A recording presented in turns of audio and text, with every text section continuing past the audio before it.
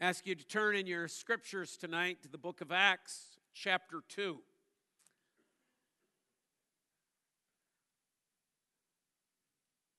Book of Acts, chapter 2.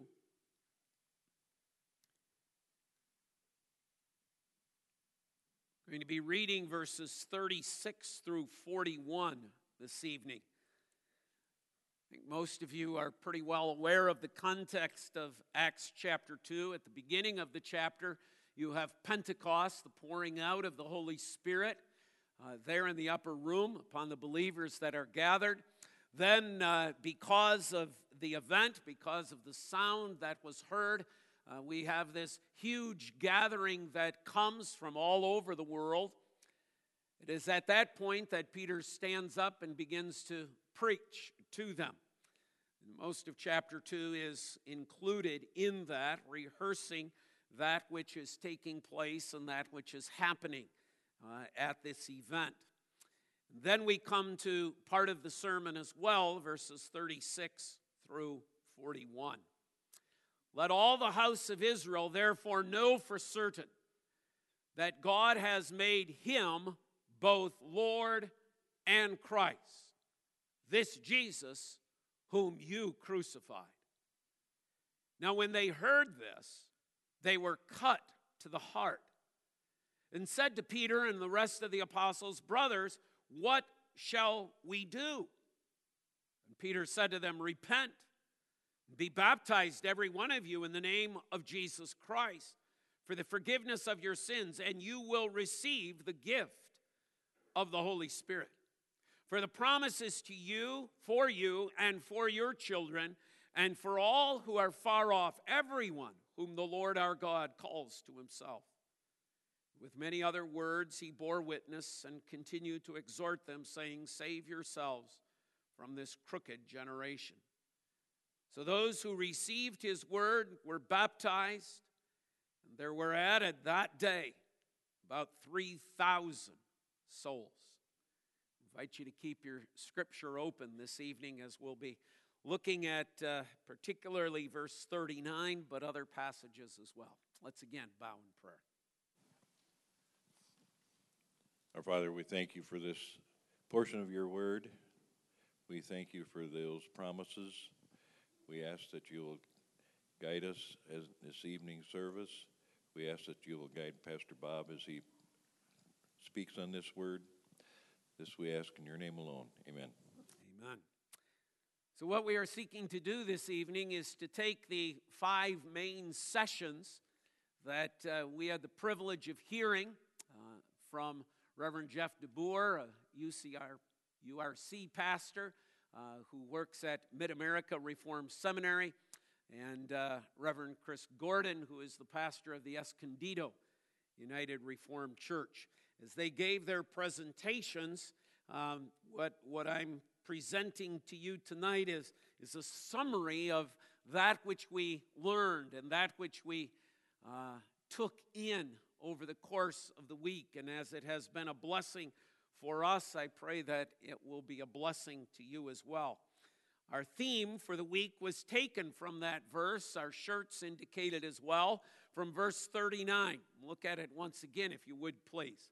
For the promise is for you and for your children and for all who are far off, everyone whom the Lord our God calls to himself. For the promise. So the first thing we need to do is to define, what is the promise? What promise is being talked about here? Well, what is Peter speaking about? For the promise. The Bible is filled with promises over and over and over again. God comes to his people and promises to them. I think I've mentioned already in our service tonight at least 3 of those promises. But notice the verse is not, for the promises are to you and to your children. It is the promise, meaning it's a definite one. It's a specific one. This is often a verse that is quoted at our baptisms of our infants here at Little Farms. It is included in our form. Indeed, this would be, if somebody were to ask me to defend our doctrine of infant baptism, this would be one of the verses to which I would go, because the promise is for you and for your children and for all who are far off. But it is pause to stop to think, do you know what the promise is? So first of all, let's define it. That'll be point one this evening, defining the promise. And it's really quite simple, because that's what chapters 1 and 2 of Acts have been all about. The promise is the Holy Spirit. For the promise that God through Christ would send the Holy Spirit is for you and for your children and for all that are far off, all that the Lord your God will call unto himself. Go back to verse 33 of this passage. Peter, still speaking there, says, being therefore exalted at the right hand of God, and having received from the Father the promise of the Holy Spirit, he has poured out this, the Holy Spirit, that you yourselves are seeing and hearing. The promise. The promise what? Of the Holy Spirit. For to you is the promise, and to your children. God promises in Christ to send his Holy Spirit. Go back to Acts chapter 1, verses 4 and 5. And while staying with them, he ordered them not to depart from Jerusalem, but to wait for the promise of the Father. Notice there it is again, not the promises, but the promise. So Acts is being consistent. It's continuing to point us to the promise of the Father, which he said, you have heard from me. For John baptized with water, but you will be baptized with the Holy Spirit not many days from now. This is consistent with the Gospel of John, in which Jesus on numerous occasions told his disciples that he was going to send them the promise of the Father. He was going to send them the Holy Spirit. That's the promise. Jesus promises to send his disciples, to us, to our children, his Holy Spirit. That promise comes to us from Jesus. Pretty reliable source. This comes from the risen Savior, soon to be the ascended Lord, the King of Kings and the Lord of Lords, the one who is the way, the truth, and the life, the one who cannot lie. He is the source of the promise. This is not the church promising to parents and to their children. This is not some doctrine of the church making a promise. This is not a pastor making a promise, or an elder or deacon. This is the Lord Jesus Christ promising that he will send the Holy Spirit to us and to our children, and to all that are afar off, all that the Lord our God shall call unto himself. Third thing to note is that this promise answers a question. See, if you go back to chapter 1 again, verse 6, the disciples are in the midst of bewilderment. They still don't know what's going on. They still don't have all the pieces of the puzzle. Now, they might have arranged. They might have the pieces, but they don't quite know how this all fits together.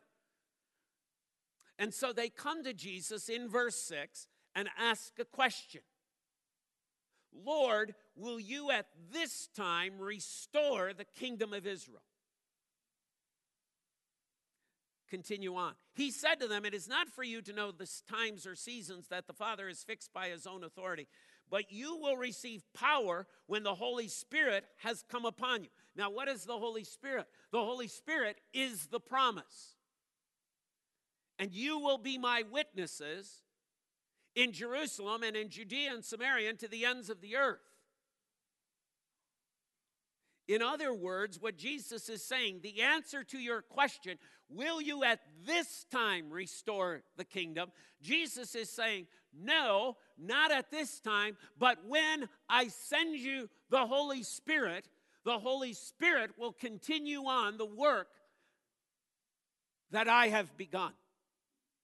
The Holy Spirit will continue on the plan and purposes of God to gather unto himself the church of Jesus Christ.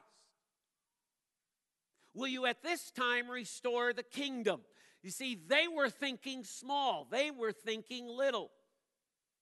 But God is thinking big. They're thinking, will you restore the kingdom to this little sector of land, this 30 by 60 little hunk of land that's now been divided into Galilee, Samaria, so Judea is even smaller. Will you restore it now? Will you make it as big as it was during David and Solomon? And Jesus is saying, men, you're thinking way too small. The kingdom is much larger than Judea. The kingdom is much larger than the kingdom of David and Solomon. That was but a foreshadowing of that which was to come. And the picture, the illustration of that is the fact that there are all these people from all over the world who have come. And amongst those 3,000, there are those who are going to go back to basically every known place in the world, so that immediately after Pentecost, the kingdom has already become a worldwide kingdom. We were challenged to be reminded of the fact that oftentimes we too think too small. We too think too narrow. We are reminded of the fact that there are only 1% of the people who live in the United States who share our Reformed belief. There's only 1%.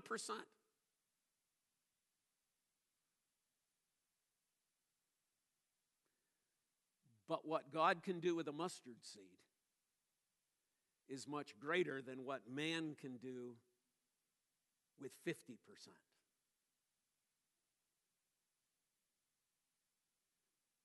The disciples were thinking too small. And oftentimes we think too small. Not only in terms of the church, but in terms of our own influence. You see, we have been given the Holy Spirit. We have been given, as we have defined it in the Belgic Confession, we have been given God. With all of his power, all of his might.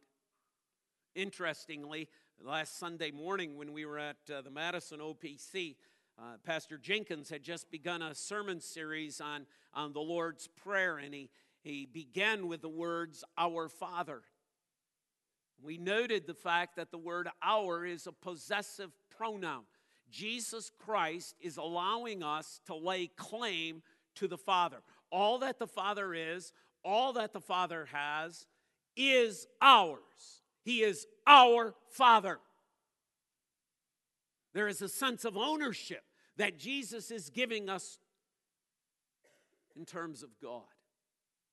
Not in control, but in the sense of the right to call upon his power, his might, as an individual. What a beautiful reminder to our young people that they are not alone in this world and that they are not insignificant in this world. But we all need that reminder in life. Secondly, I want to take you on a brief history of this promise. This history that God promises to send this Holy Spirit. Now, it takes different forms. It takes different shapes. And we went back to the life of Abraham. And in the life of Abraham, we see this at work. Abraham's just minding his own business. Abraham is just living his life in Ur of the Chaldees, and God comes to him and says, "Abraham, I want you to leave. I want you to leave this country. I want you to leave your family, and I want you to go." It's a reminder again that this is the work of grace. It's a reminder of the text that Zach has reminded us of as well. that Ephesians 2 verse 8, for as by grace you have been saved through faith, and this not of yourself, it is the gift of God. It is not that Abraham is a remarkable character. We went through his life. He is not a remarkable character. In fact, when he first receives the call to leave Ur, he only goes halfway. He's called to leave Ur and go to the land that God showed him. Guess where he is the next time we find him? He's in Haran. He's not in the land of Canaan. God has to come to him again. Hey, Abraham, I called you. You are to leave. You are to go to the land I will show you. And if you follow the life of Abraham in chapter 12, 13, and 14, you will find out that this man has a lot of weaknesses. Very similar to you and I. And yet this is the man that God calls. This is the man to whom comes the promise. This is the man to whom is going to come the sign of the promise. John Calvin wrote in regards to the call of Abraham that it could be summarized as follows. God comes to Abraham and says, I command you to go with closed eyes and to give yourself wholly to me. Abraham does not do that. It is at best a half-hearted effort in those chapters. We'll return to Abraham again, but it was a significant reminder to us of how often it is that we need to come back to the face of God in humility and in repentance and to hear God's call again. To walk into this life with eyes closed and to give ourselves fully and wholly to Him. We were taken on a history of God's people, how these are the people that God chooses out of all the nations of the earth. This people, this Israel, and yet they're no remarkable people. They're certainly not a city shining on a hill. They're filled with all sorts of sin and idolatry. There's all sorts of rebellion that takes place. Until you get to the prophet Ezekiel in that 37th chapter, where Ezekiel is called to go out to that valley of bones. And there we see those dead bones. And Ezekiel is asked the question, can these bones live? And Ezekiel says, you know, Lord. And we begin to see those bones take shape. Bones come together. Tissue comes. Muscle comes. But there is still no life. I want you to turn back to Ezekiel chapter 37 for just a moment. Ezekiel 37.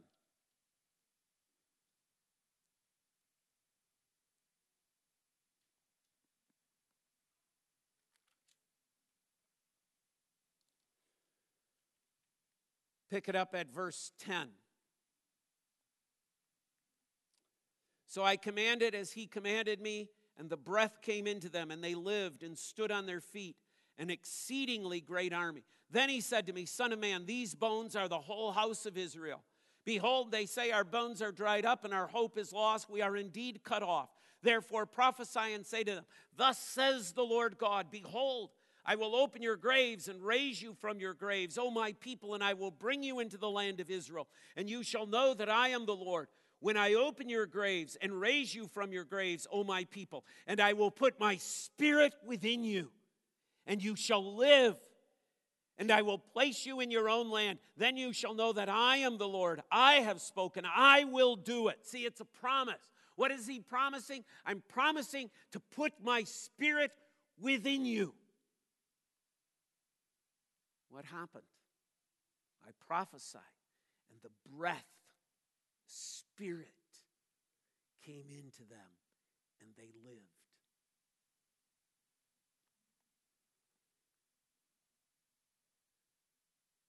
That was a picture, you see, of the promise. I promise I'll put my spirit in you. What's happening in Acts 2? The Spirit is being poured out, not upon, but in. And you will live. Dead men spiritually became alive in Christ. For the promise is to you and to your children. And we see then in Acts chapter 2 the promise being kept, because Peter reminds us of the fact in that sermon of the fact that what is going on is this is a fulfillment of Joel chapter 2. I will put my spirit within them, and your young men shall dream dreams, and they shall prophesy. That the picture of a renewal, of a reformation, of a rekindling, of a re-life, of a being born again. That's what's happening. God is keeping his promise. Pentecost is the picture of a promise kept. See, in the Old Testament, Pentecost was the celebration of the harvest. It was the celebration of the fact that God had kept his promise to bless their crops. And at Pentecost, this ingathering of crops is taking place. It is, in a sense, their thanksgiving. It is a reminder that God kept his promise to provide. And on that very day, on the day of Pentecost, God keeps his promise. He pours out his Spirit. The promise is to you and to your children, to all that are afar off, all that the Lord our God shall call. But then we were reminded, after we dealt with the history of that promise, we were reminded of the God of the promise. And I take you back now to Genesis chapter 15 for a few moments. I told you of the wanderings of Abraham in chapters 12 and 13 and 14. But in chapter 15, we read the following. After these things, the word of the Lord came to Abram in a vision. Fear not, Abram, I am your shield. Your reward shall be very great. Who is the one who comes with the promise? It's the one who appears. And who's he appearing to? To a sinner. To a man who has failed. If you think about those 12 disciples there in the upper room, they too were men who had failed, were they not? And God comes. God comes in the Holy Spirit to failed people. That's what's happening here. God appears to him. God called him, but Abraham hasn't followed, so God comes again. Abraham, stop being afraid. I am your shield. I am your very great reward.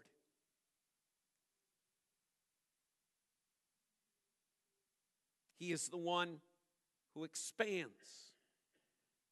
Look at verses 4 and 5. And behold, the word of the Lord came to him. This man shall not be your heir. Your very own son shall be your heir. And he brought him outside and said, look toward heaven and number the stars if you are able to number them. Then he said to him, so shall your offspring be. And he believed the Lord, and he counted it to him as righteousness. That's the first time that's mentioned. This is the first time this occurs. And it was counted to him as righteousness. Why? Because of faith. That's where we were this morning. What is faith? It is the gift of God. How does the gift of God come about? Through the work of the Holy Spirit. You see, it's all about the promise. But notice what's going on. Abraham's going, I don't have any children. God's going, you're going to have more children than the stars of the heavens. I don't have any children. Is it supposed to be my servant Eliezer? And God says, no, it's going to be like the sand of the seashore. The last 2 years on our travels for RYS, we were at the beach, the Pacific Ocean. Think of counting those sands. In Wisconsin, where we were, there's no of that false light out there. Gorgeous stars. Count them. Count them. You can't. God is expanding. Even while Abraham is in doubt, God is promising even greater. Isaac hasn't even been born yet, and God's going beyond. He's saying, I'm not only going to give you Isaac, Abram, I'm going to give you descendants like the sand of the seashore. That's you and I. Because God fulfilled his promise. He sent that Holy Spirit.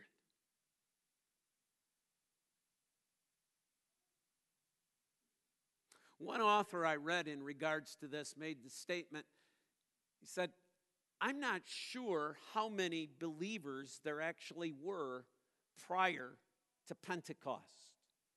Christ had come, Christ had done his work, but how many people were actually believers? In Jesus Christ.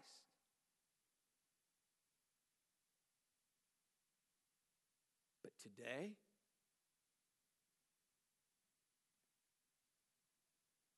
there are over 200,000 Presbyterian believers in the country of Brazil alone. The gospel is expanding exponentially. I think that's the right way of saying it. In Latin America, in Nigeria. Nigeria ought to be sending missionaries to us. Africa ought to be sending missionaries our way. See, it's not the problem that the kingdom isn't growing and expanding.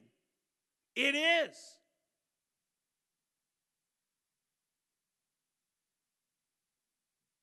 Maybe the problem is we're not doing what we need to do in our own communities, in our own places. We're not bringing the gospel, which perhaps accounts for the 1%. But that doesn't mean the promise of God is not being fulfilled.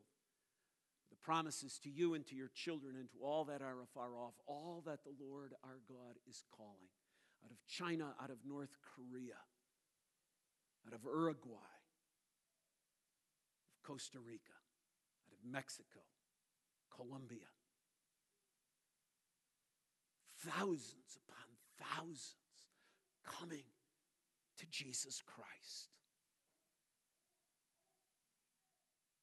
But God not only expands here in Genesis chapter 15, God also is the one who walks. See, it finally comes down to this. God says, okay, Abraham, I'm going to give you a promise. I'm going to make with you a covenant. And it's here in Genesis 15 where God has been the one who appears to this sinner, this doubter, where God has come with the expansive view of the kingdom and the fulfillment of the promise. God now says, and it's not going to be on you. We take those split animals. Abram does nothing but falls into a deep sleep. It is God who comes as that smoking fire pot, walking between those pieces, a beautiful reminder to us that God is taking upon himself the responsibility to fulfill the promise. And as he walks through those pieces, there is the picture for us of the coming of our Lord and Savior Jesus Christ, who fulfills all of those promises, all of those obligations. For his promises are amen and amen in our Lord and Savior Jesus Christ.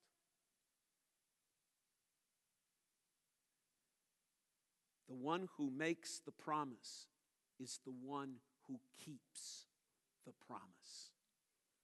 God.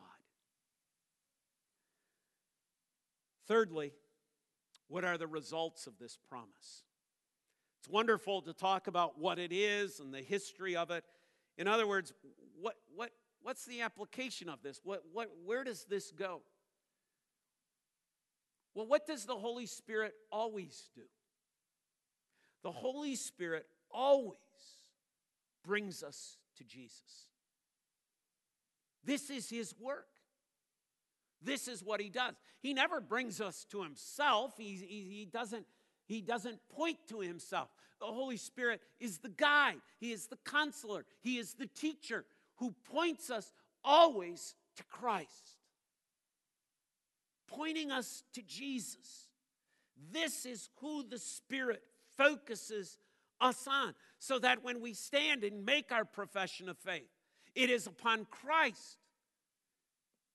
Do you acknowledge Jesus Christ alone for your salvation? Yes. Where did that come from?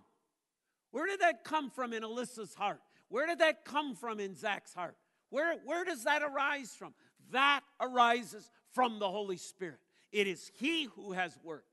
It is He who has focused their lives, our lives, upon our Lord and Savior Jesus Christ.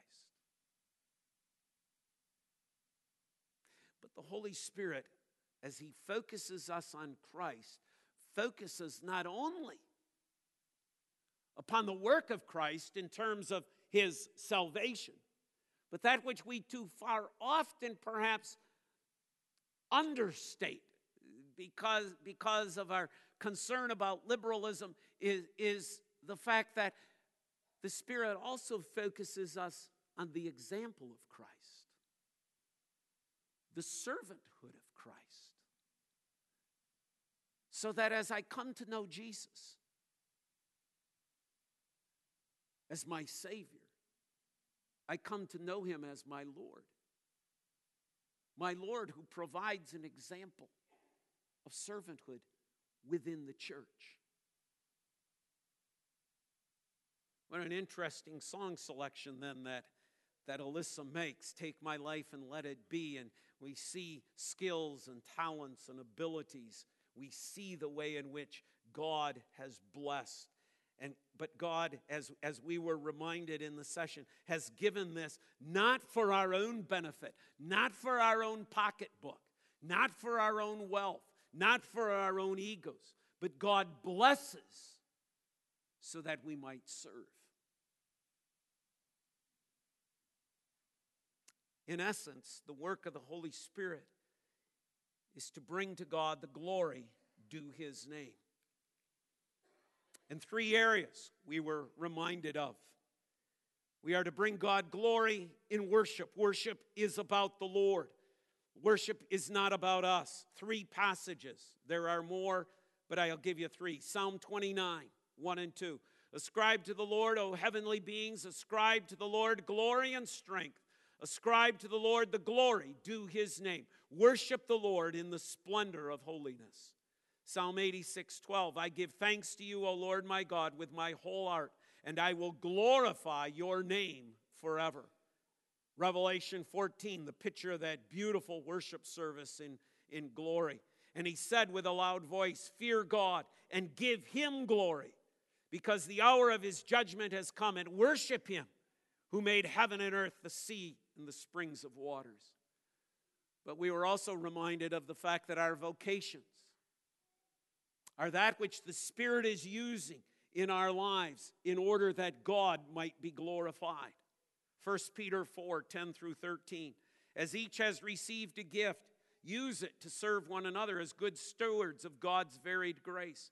Whoever speaks, as one who speaks oracles of God. Whoever serves, as one who serves by the strength that God supplies, in order that in everything God may be glorified through Jesus Christ. To Him belong glory and dominion forever and ever. Amen. 1 Corinthians 6:20. For you were bought with a price, so glorify God in your body. That which you do, the work that God calls us to, the vocations, the careers. It is about bringing glory to God. See, this is part of the promise. For the promise of the gift of the Holy Spirit. That not only what? That not only causes faith, but also makes us servants who seek to glorify God in our worship, yes. In our work, yes. But in our whole life. Our whole life is to be lived for the glory of God. 1 Timothy 4:12.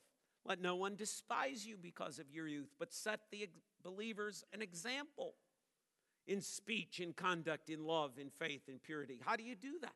That's the Spirit. 1 Corinthians 10:31, so whether you eat or drink or whatever you do all to the glory of God. And then there's this passage, Romans chapter 4, verse 20. Paul is speaking of Abraham. So we kind of make full circle here. We come back to Abraham. No unbelief made him waver concerning the promise of God, but he grew strong in his faith as he gave glory to God. As we give glory to God, we grow strong in our faith. As the Spirit works within us, causing us to glorify the Lord, our faith is built up. What a beautiful thing to see 715 young people sitting in silence, attentively hearing the challenge of God's Word to live their lives to the glory of God and to respond standing on the promises of Christ my King. Through eternal ages, let his praises ring. Glory in the highest, I will shout and sing, standing on the promises of God.